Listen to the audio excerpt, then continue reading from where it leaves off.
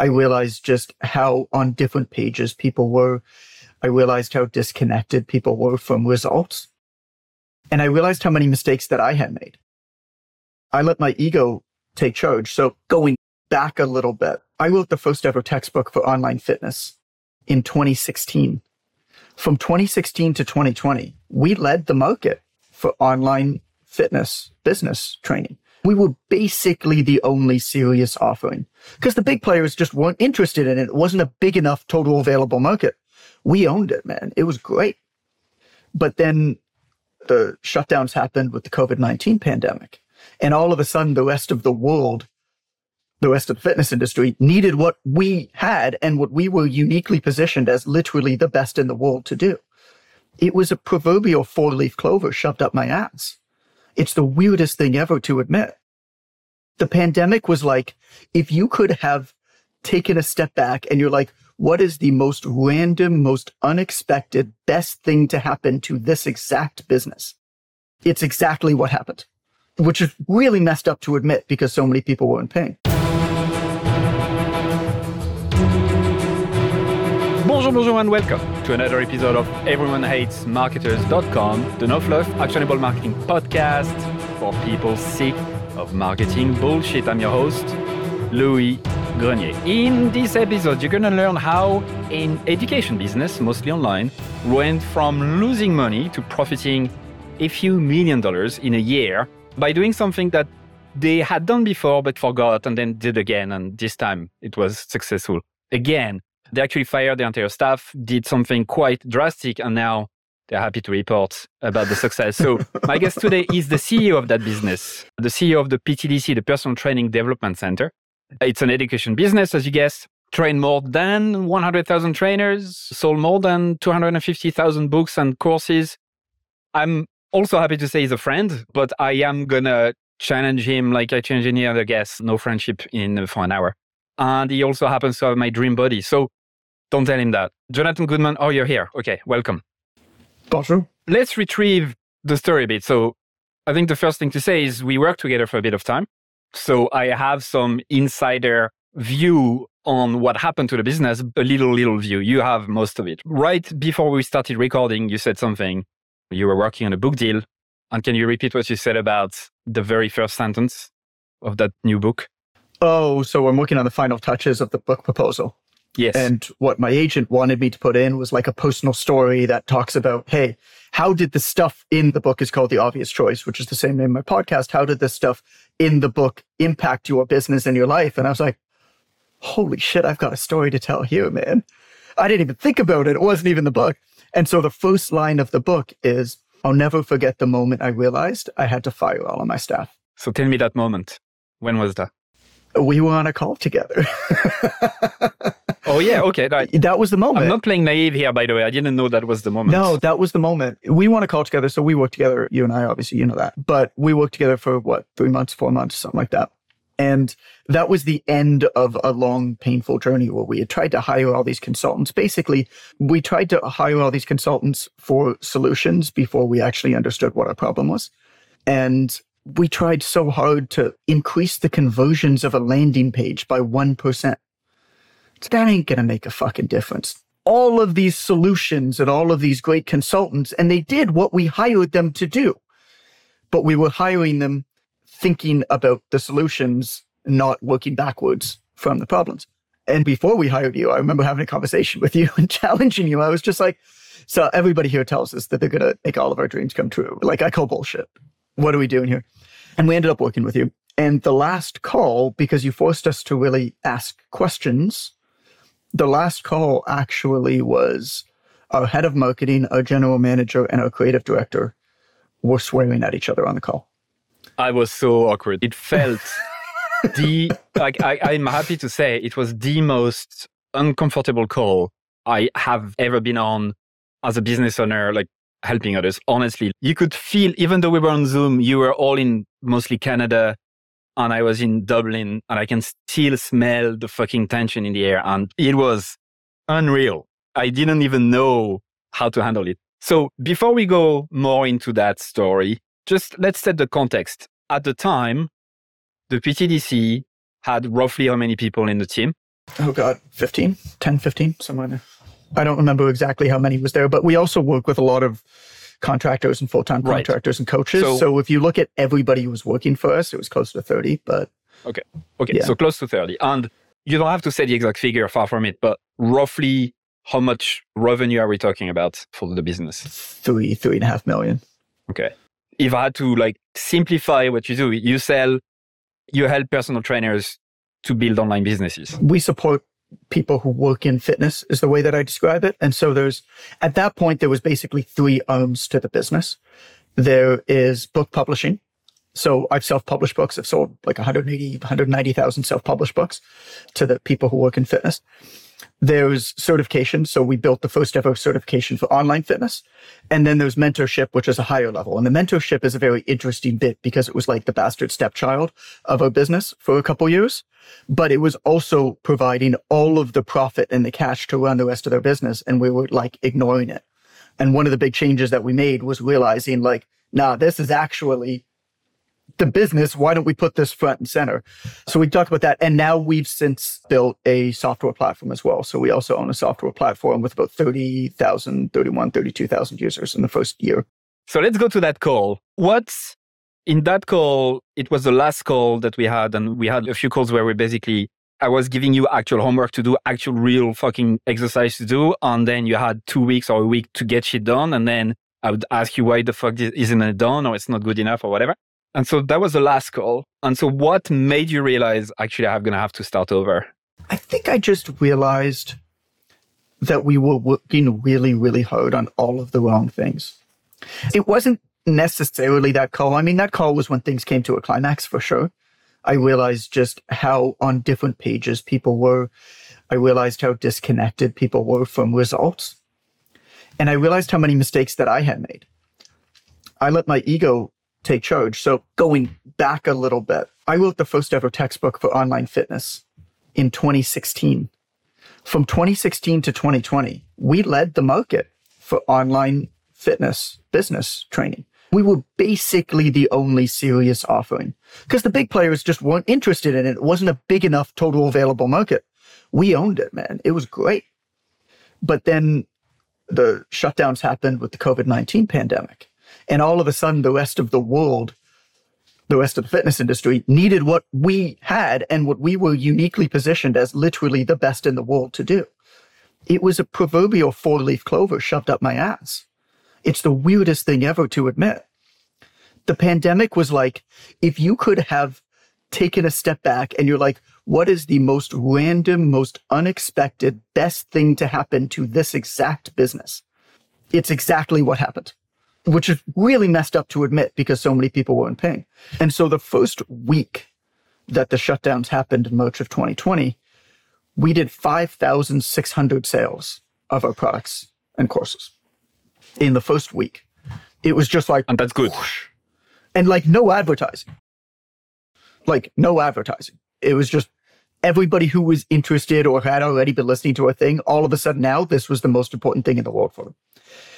And then the rest of the industry started to catch up and everybody with 10,000 Instagram followers became a business coach, which is fine because the total available market was still artificially high. And so we were fine. But I got all cocky and I started doing what I thought that you should do in business, which is I'm going to read scaling up. I'm going to read the EOS system. I'm going to implement all of these things, which all these fucking books are made for companies that are way bigger. None of this stuff is for most people who run businesses, let's be honest, which is why I'm writing the book that I'm writing right now. And so I started doing all these things, and then I wanted to brag to my buddies that I hired all these fancy people away from other companies. So I started hiring all these expensive staff, the VP of product from this big company, the head of marketing from that big company, and I'd be paying these people $150,000, $200,000 a year or more. And what I didn't realize is that these people were absolutely the right people, but I was hiring them for the wrong job. They were the right butts in the wrong seats. I was hiring them to work in a very small, very nimble, very aggressive company where everybody had to be thinking about the bottom line, where everybody had to be thinking about, hey, what you are doing, how is that going to affect revenue and quality of product? These people were coming from huge organizations where they were somewhere in the middle, where if they did their job, somebody else paid attention to all that other stuff. Super smart people, some of them. You worked with some of them. Really smart people, tried really hard. They just weren't the right people to work in the kind of company that I had. And so after a lot of time, we realized that. What I figured was like that happens a lot, that unless folks working with small companies like yours that are, as you say, aggressive and you need to really stay on top, unless they have their own business or they have their own business, unless they've experienced the actual anxiety, the real fucking effort that it takes to actually get clients, close them, do the shit that needs to be done, stop planning on slides and fucking get shit done. Unless you have that, it's so difficult to actually learn it on the go. Do you agree with that? Yeah, look, there's something to be said for what got us here is not going to get us there. I'm very much a 0 to 1 type person. I can roll up a new business, a new idea fast, dude. But when it comes to actually running the thing, I largely lose interest in it. I'll tell you the biggest change that we made is I started to focus on hiring and working with what I call, I don't know if it's an official title or not, but what I call intrapreneurs, which actually what happened after COVID was there was a huge influx of these people. And it was a really neat kind of work environment because during COVID, a lot of people tried working for themselves. They left the company they were with or they got fired or whatever, right? And they're like, okay, I'm going to start my own business. It's going to be easy. And then they realize just how goddamn hard it is to run their own business. But they're still entrepreneurial minded. And so I started pulling these people and basically saying, hey, I'm going to handle, or our business is going to handle a lot of the administration, a lot of the like business stuff. And you can be an entrepreneur under our umbrella, and changed a lot of the compensation structures. I'm just kind of in a season of my life where I don't want to be going to bed around payroll time thinking, shit, how the hell am I going to meet payroll? We've never actually been negative. We've only had years in the black, but we came close. And the thing that people don't understand is that if you make call it $3.5 million, and your expenses are 3, that's not even month after month, which means that the cash management, making sure that the payroll each month becomes a really stressful task. And you got to pay people. And so this way, the way that I changed the incentivization is payrolls, no problem. Because if our sales are down a little bit because it's summer season and sales in the fitness industry are always down a little bit in the summer, that's fine. Our expenses are down too. We'll chill a little bit, knowing that there's seasons to it. So that's the big change that you made. Let me go back to when we first started together, and I had the advantage of being new. And so I could see things for where they were, or at least I thought, right? So, so what did you think? If I had to summarize the biggest problem from my perspective, it was that you were drowning in insight, drowning in information. You actually didn't fucking know what to do anymore. And it was so striking. You had so many slides and reports, and I only asked a few, and I know you had way, way more. So you were so much into it that you couldn't see anything anymore, which is very common, right? Everybody was scared to do anything because we had so much data. We had done so many really in-depth customer experience interviews. And we also became scared. There was a number of staff, this is a whole different conversation, but there was a number of staff that I imagine this is a much bigger problem at bigger companies who just happened to give a shit about whatever people happened to give a shit that day. And so I don't even have opinions on a lot of it, but these staff were very vocal because we have a public platform. These staff were very vocal and got very upset if we didn't immediately make a statement about how we support X cause that people are supporting that week. And I'm sitting here and I'm like, I didn't even know this was happening until you brought it up. I can't go out and make a statement. I'm not educated in this thing. And so there was also that where there was just so many different people who wanted us to just be nice and say the right thing. And it came to a head. I had 3 copywriters writing in my voice, sifting through all of this data at one point.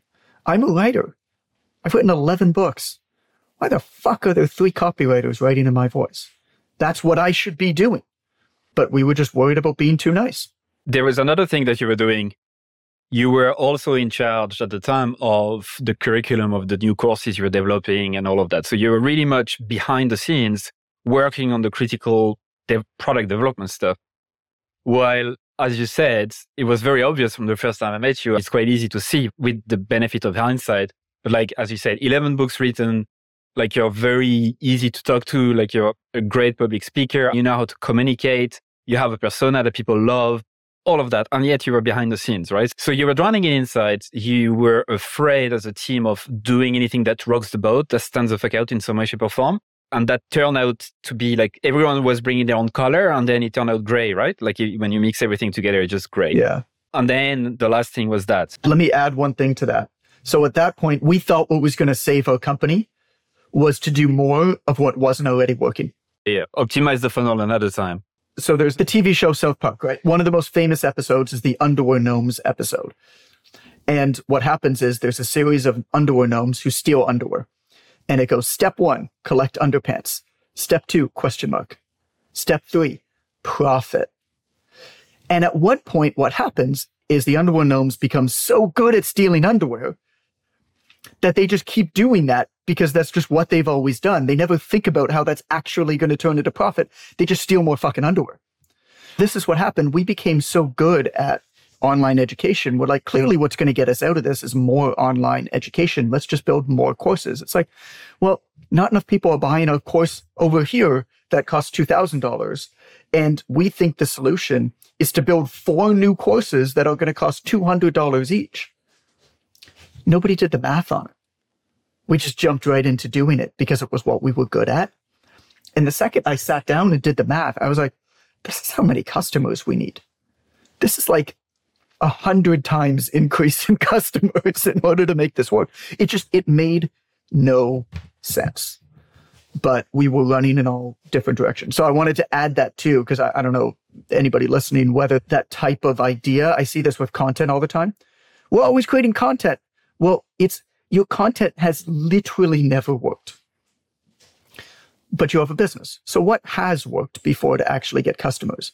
It gets to a point where like creating content's really hard, but then you get to a point where you can do it.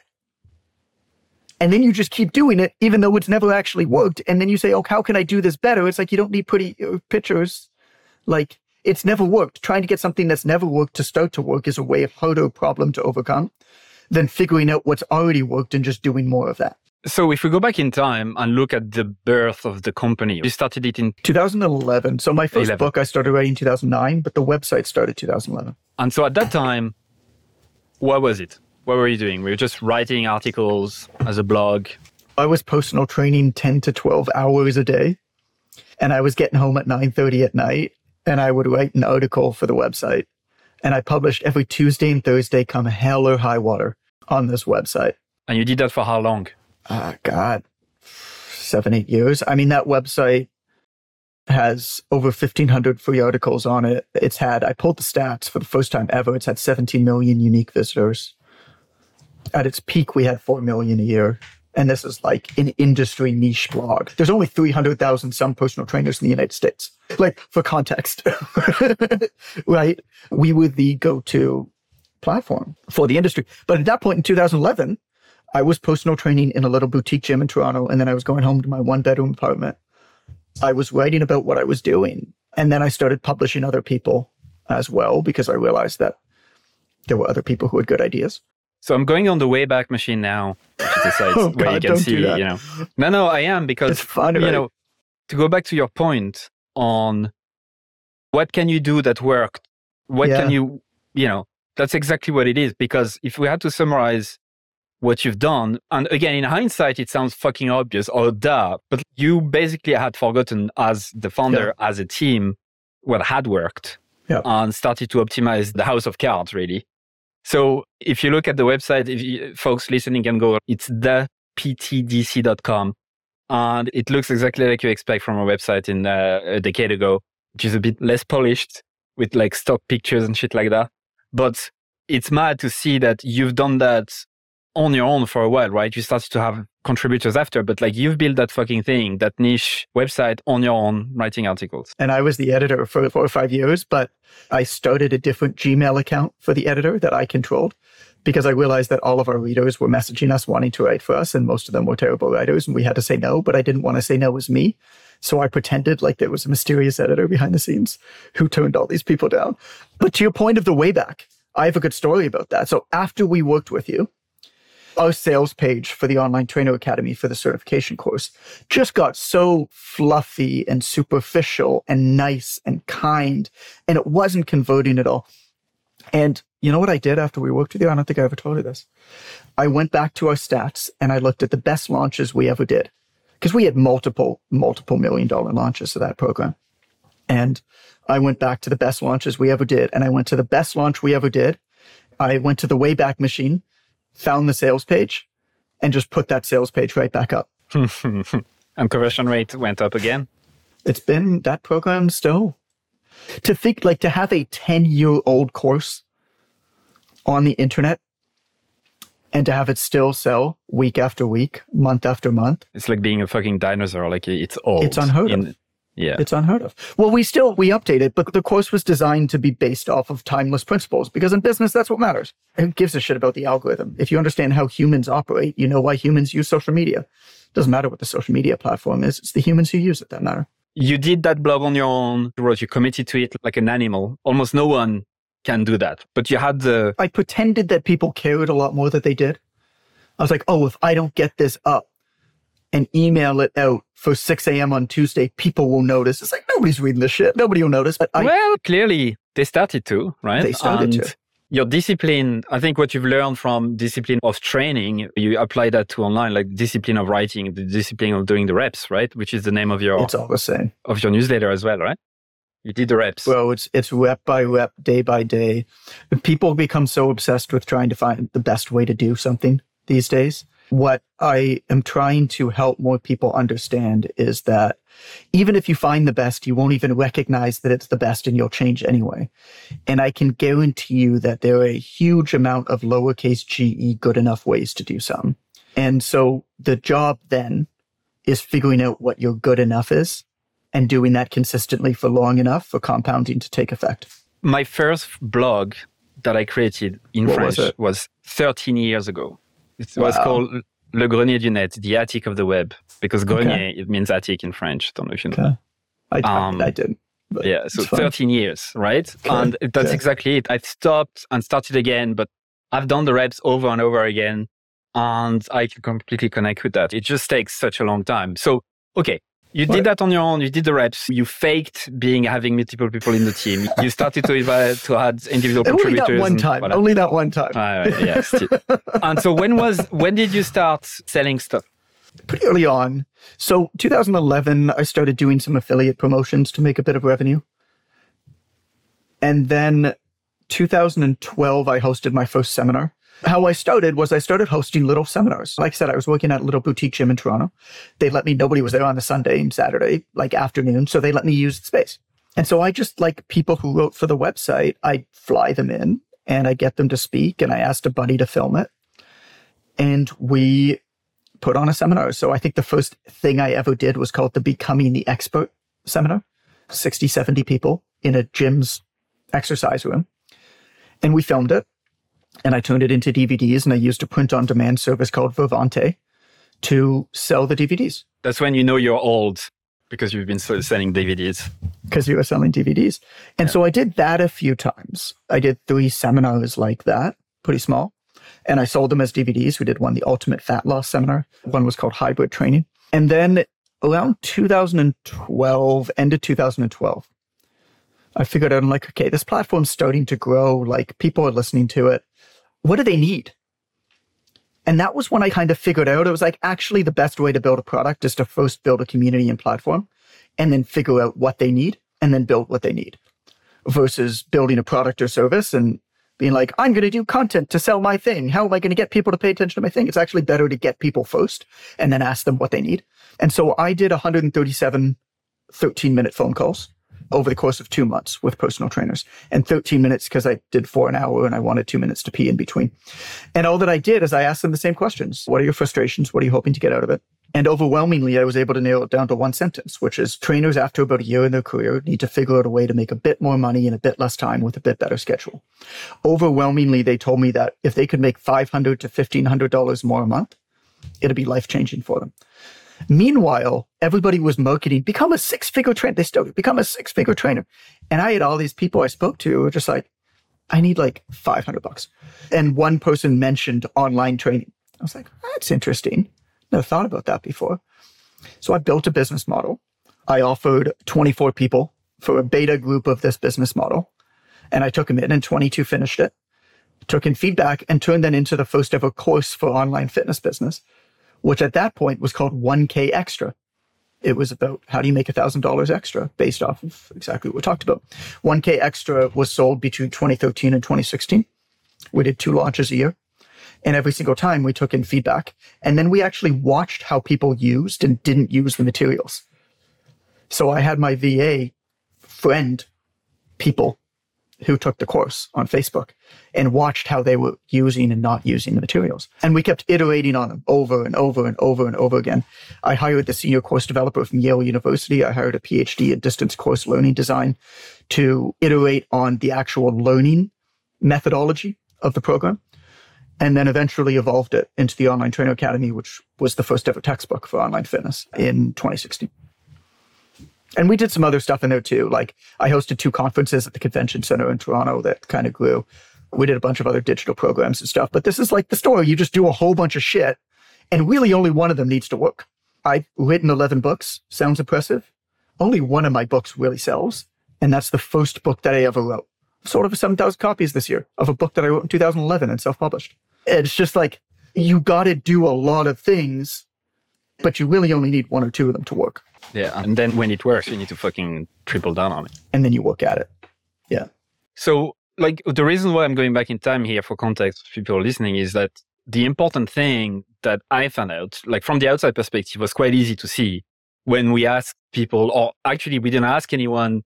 You already had the data. I just look at the data and clearly one of the things overwhelmingly your best customers keep saying that they loved about the business, they loved you, right? Because you talk the talk and they basically wanted to be like you, which is... Because I've done it. It's one of the secrets of business, right? We had all of these people, we hired all these consultants who have never worked in fitness to tell us how we should talk to people who work in fitness. I did this. I was like, I'm that person.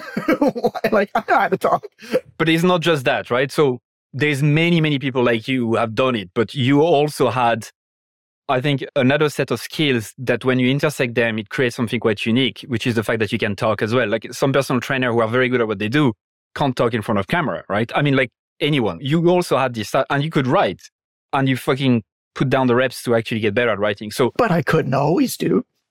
Yeah, you want to see some of the first videos I ever filmed? You want to see my first interview? You want to see the first blog? Go to the Wayback Machine. Go to championlifestyle.blogspot.com. I don't want to bleed from my eyes. But it's how you learn. But regardless, you have this interest and whatever. And people recognize that. And yet, what I was seeing from you was, oh, I'm behind the scenes. I need to do this course. I need to do this, whatever. You were trying to grow the brand, like the PTDC as a brand. So you were trying to push those through social, like the logos through social and whatever. And that was very easy to say. The strategy here was 3 words. That's what I like about when you execute the fuck out of something, you can summarize it very, very fast. The strategy was, do you remember what it was? No. What I told you should be doing? What was Make John visible. Do you remember? Fine. Yeah. That's it. It's as simple as that. And I know in hindsight, people listening might be, oh yeah, duh. But it's important to recognize from your side, right? Which is you've built an incredibly successful business. You hired the right people as you thought, but yet it was so difficult to see what to do next. And to use another word that is quite popular nowadays, it's like personal branding. So we put you back in the center of the fucking business. And the only thing that you were tasked to do was, I need you to be on as many podcasts as possible. I need you to fucking post as many things as possible. And now, do you remember your Instagram following then and now? I ignored Instagram basically. It was like 20,000. And now it's nearly 200,000, right? Yeah, I ignored it. But I did what I thought that I should do as a successful business person. And again, This is why I'm writing the book that I'm writing now. This is how I'm pitching it. There are not business books that are written for people like me. I read everything you're supposed to read. I listened to everybody I was supposed to listen to, and they sent me down the wrong path. You don't work in your business. You work on your business. You remove yourself from your business. You scale by delegating. Nah, that's not why I mean, some of it you do delegate, right? Yeah, sure. Fine. But for the most part, one function of a business, I don't automate anything. The main thing that you've done is keeping the core of the business to you, which is like, at the end of the day, if there is demand and you capitalize on it, your only job is to bring fucking customers. And then you serve them. I wouldn't say that's the easy part, but you don't have that many problems when you have a flood of people wanting to work with you. It gets easier. Yeah, yes. What I realized was that the Personal Trainer Development Center or the Online Trainer Academy or Quick Coach, our software, all of those independently, if they try to market to generate customers for their thing, it's a very difficult problem to overcome. And I've come to accept in business that intelligent people often try really hard to solve way too hard problems when there's much easier solutions or easier problems to tackle. And a really hard problem is, how can I make this faceless, nameless brand notable and meaningful and create a community around it? It's really hard and very expensive. But if you have a personal brand, you can use that personal brand to feed everything. I don't have a single marketing person on staff, not one. I haven't run a paid ad for 3 years. And the only thing that I do is organic content, my personal name. Now, I'm not saying this is optimal. Like, we do better with paid ads, but like, I'm good. Like, we're fine. Like, I want a simple business now.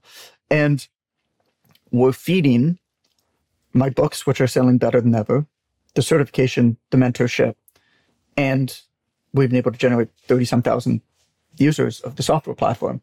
And none of them have a single marketing person or element or team or advertising in any way. It just doesn't exist. Go to the Quick Coach Instagram account. There's 9 posts. It's just like me basically saying, hey, we did this thing. It's just because everything, when you have that focus, especially around a human that people connect to, around where the businesses are congruent around the purpose and the outcome and the audience and the reason for existing. Like, why are you doing this thing? And is the business congruent to the messages you're saying and what you believe in? That one person all of a sudden can feed all of these businesses. And then you can decide afterwards whether you want to grow it from there. In the season of my life with 2 young kids, I'm good. Maybe at one point I'll decide to go hard again. I don't know. You'll figure it out. But like, I remember the exercise we did briefly as well, to go back in time and to see, why the fuck are you doing this? Why? Because you were, I don't know if burning out was the right... What did I say? Well, I don't think you knew at this point, right? I think everyone was a bit lost and burnt out, or at least mentally very tired.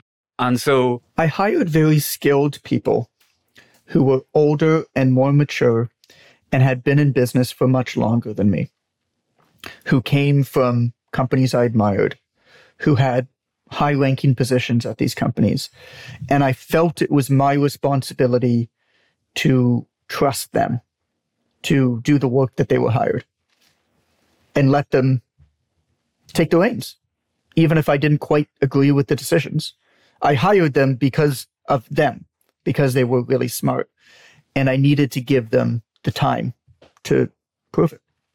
So you had a page on the website, positioning statement, and it said, for personal trainers that want to achieve career and financial success, our content focus on the personal trainer's point of view, providing them all they need to know information which transition. I think there was another page. There was another. What are you reading?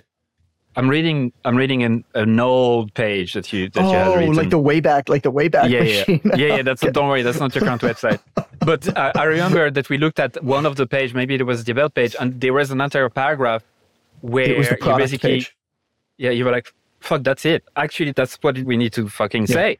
But we had forgotten. So that was a good moment. Let's talk about a bit of action. It was the product page. It was the page that listed all of the things we sold. And at the top of it was a picture of my face that basically said, all of these things are things that I've either built or I really support. And I give my word that they're only of the highest quality.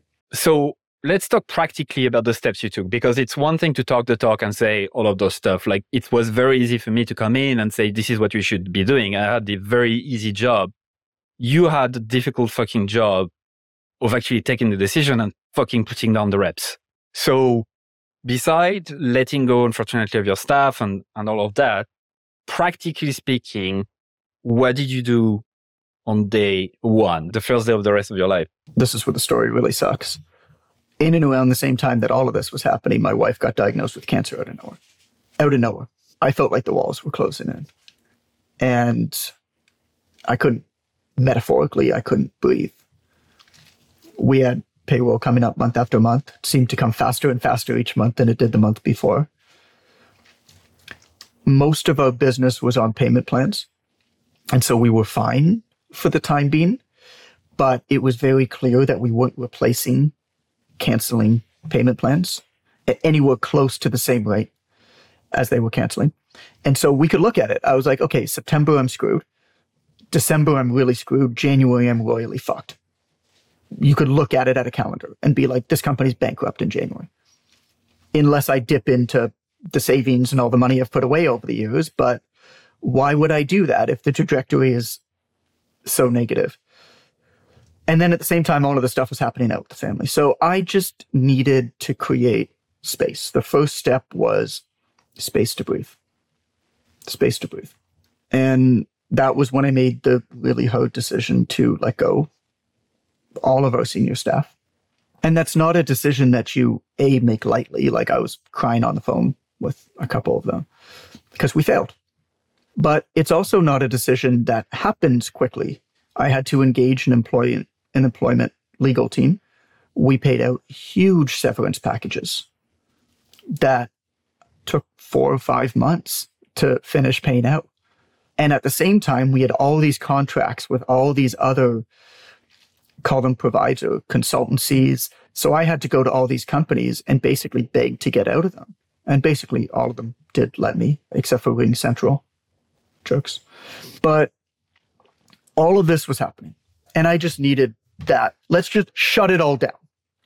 Like, we had something like 15 articles in process. I just cut all of them and we paid a kill fee to all of the writers who were writing the articles and just said, really sorry. We just stopped because I needed some time to figure it out. And then the first step that I took was I went on 70 podcasts in about a month and a half. I sent a message to our entire community and I said, if you have a podcast, I'd love to appear on it. I don't care if you have 0 listeners. I don't care if you create a podcast just to have me on. I want to be on it. And many people did. There was 2 reasons that I wanted to be on these podcasts. One was just, I want to connect back with our community. I need to just speak to humans again. I had gotten so wrapped up in what I now call human avoidance marketing, which has the acronym HAM, that I needed to just speak to people and listen to what they said. I also needed to talk about what I do over and over again, because I needed to look at their body language as I spoke about what I did. So I spoke about what I did and why it matters to these people, and I would speak about it in different ways with different stories. And I listened to how they responded, but more than anything else, I watched their body language as I responded. And that helped inform what we're doing. A lot of our success with the Personal Trainer Development Center was basically talent scouting. We created this way to identify talent in the fitness industry before they were big names. So we would share the work of a lot of other people. We would publish writers. We were often the first site that would pay writers that were new. And then 5 or 6 years later, they're now big names in the industry. Because there are just certain things that people do where you can identify, you're like, yo, this person hasn't been discovered yet, but they're good. Like, you can tell. And somebody who hosts a podcast, I don't care if your podcast has listeners or not, because I'm not looking to get on the podcast to access your audience. I want to get to know you. Because if you have a podcast, it shows me that you're willing to take an extra step to figure out what you're doing. It doesn't take much to be different. Go hiking in any national park in the United States right? There's one parking lot, there's one main pathway to one viewpoint. 98% of people stop at that viewpoint. You go 2 minutes past that, you got the whole park to yourself. That 2% are the people who start a podcast. It's not hard to start a podcast, but it's you got to figure out some stuff. So 70 podcast interviews in a few weeks. What else? That was my life for a few months. And then I just needed to create a really simple way to be consistent with content. I had to figure out which platform to be on, first of all. And so I changed my newsletter. My email newsletter, I wanted to keep in constant communication. But I said to people, I'm sending one email a month. Because at the beginning, I needed to just do something that I was going to reliably be able to execute on. So I sent out one email a month to the newsletter because I knew that I could do that. And then I chose one platform to make my central social media platform. And I pretty much ignored everything else. There was some syndication here and there, but I didn't put any pressure on it. I was like, one place is going to be my community. And I decided Instagram for a combination of Instagram is just a good place for the fitness industry. But anyway, Instagram was good for brand, right? For getting shared, and it's good for the fitness industry. But I was like, I'm not going to sit here and figure out the best camera. I'm not going to figure out how to make the best reels. I need to play my game. There's a lot of people out there that are trying to play the game of influencer. And the thing is, either some combination of or you're not good looking enough, you're not good enough at video quality, you're not entertaining enough, you haven't been doing this long enough. At this point now, if you're trying to compete on production quality and entertainment value on social media, you're going up against full production studios of people who grew up with this. You're fucking fucked. You have no chance. Especially in fitness. I mean, especially in your industry, which is really about appearance and all of that. It's crazy. Like, the quality is mad. So how do you beat Michael Jordan? You sure as hell don't play basketball. You play your own game. And you invite people into your own game that benefits the skills that you bring to the table. And I was like, I can write. I have written over 10 million words for the fitness industry. Without AI. Without AI. I've still never written anything with AI. And so I'm at the point now where I'm fairly confident in saying that I can write as well or better than anybody in my industry for my industry. And that's not like I'm not naturally talented. I've written 2,000 to 3,000 words for the fitness industry every year for the last 12 years. You can't not be good at something when you've done it that many times. And so I was like, I need the same type of thing as the email, right? I need some way to just get this stuff up all the time. So I just wrote on Twitter, I screenshotted it, and then I posted that on Instagram. I was like, this is janky. I don't care. But I also know enough from copywriting and advertising, because that's something that you've studied for a long time. I've studied forever. It's often the uglier stuff that actually works better. And what actually matters is the quality of the message.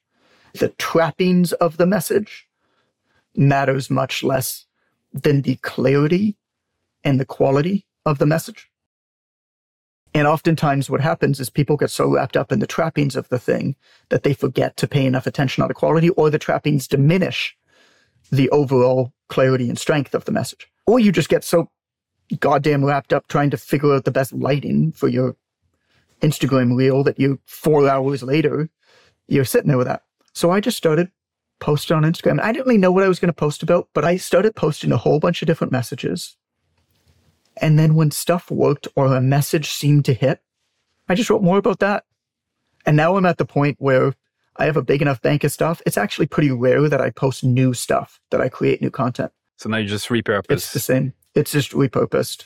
Yeah, it's repurposed. The same thing every 2 or 3 months. I think this is the best way to end our conversation. Thank you for being so open and honest with me today. I'm sure folks will absolutely love the insights that you share, because there's so many. Where can people connect with you, learn more from you? We talked about all of those stuff, but to summarize. Instagram is the best. @It's Coach Goodman is the best. I have a podcast. It's called The Obvious Choice. That's also the title of my next book. And we love it if you checked out the podcast. If you kind of resonated with some of the themes of what I was talking about here, then I think you'll like the podcast. Well, thanks, man, once again. Of course. And that's it for another episode of EveryoneHatesMarketers.com. Thank you so much for listening. I'm super grateful. I'd love for you to consider subscribing to my daily newsletter, Monday to Friday, called Stand the Fuck Out Daily. I send very short, hopefully interesting, surprising, shocking, entertaining content to help you stand the fuck out. It's at EveryoneHatesMarketers.com. You can subscribe for free and obviously unsubscribe whenever you want. I'm just going to read a couple of emails that I got recently as a reply. Juma said, your content attacks the mind primarily, which is such a good thing because most of us are skilled at what we do, but we don't have the courage to do it our way. Mark, who just subscribed a couple days before, said, this is my first issue of your newsletter. Love it. Glad I subscribed. Brianna said, I just realized this morning that my email habit is now to 1, skim through the list, 2, select all unread industry email except yours, 3, delete and don't think twice, 4, quickly skim yours. Amy said, also loving the new content that's coming from you. It feels really lovely. Candle said, I like your writing a lot. It really resonates. There's so much bullshit out there. It's good to touch the authentic. And Chloe said, where is the I fucking love this email button? Brilliant. I hope you subscribe. You'll be joining more than 14,000 subscribers at this stage, which is crazy. It's the size of a small stadium. Anyway, thank you so much. See you on the other side.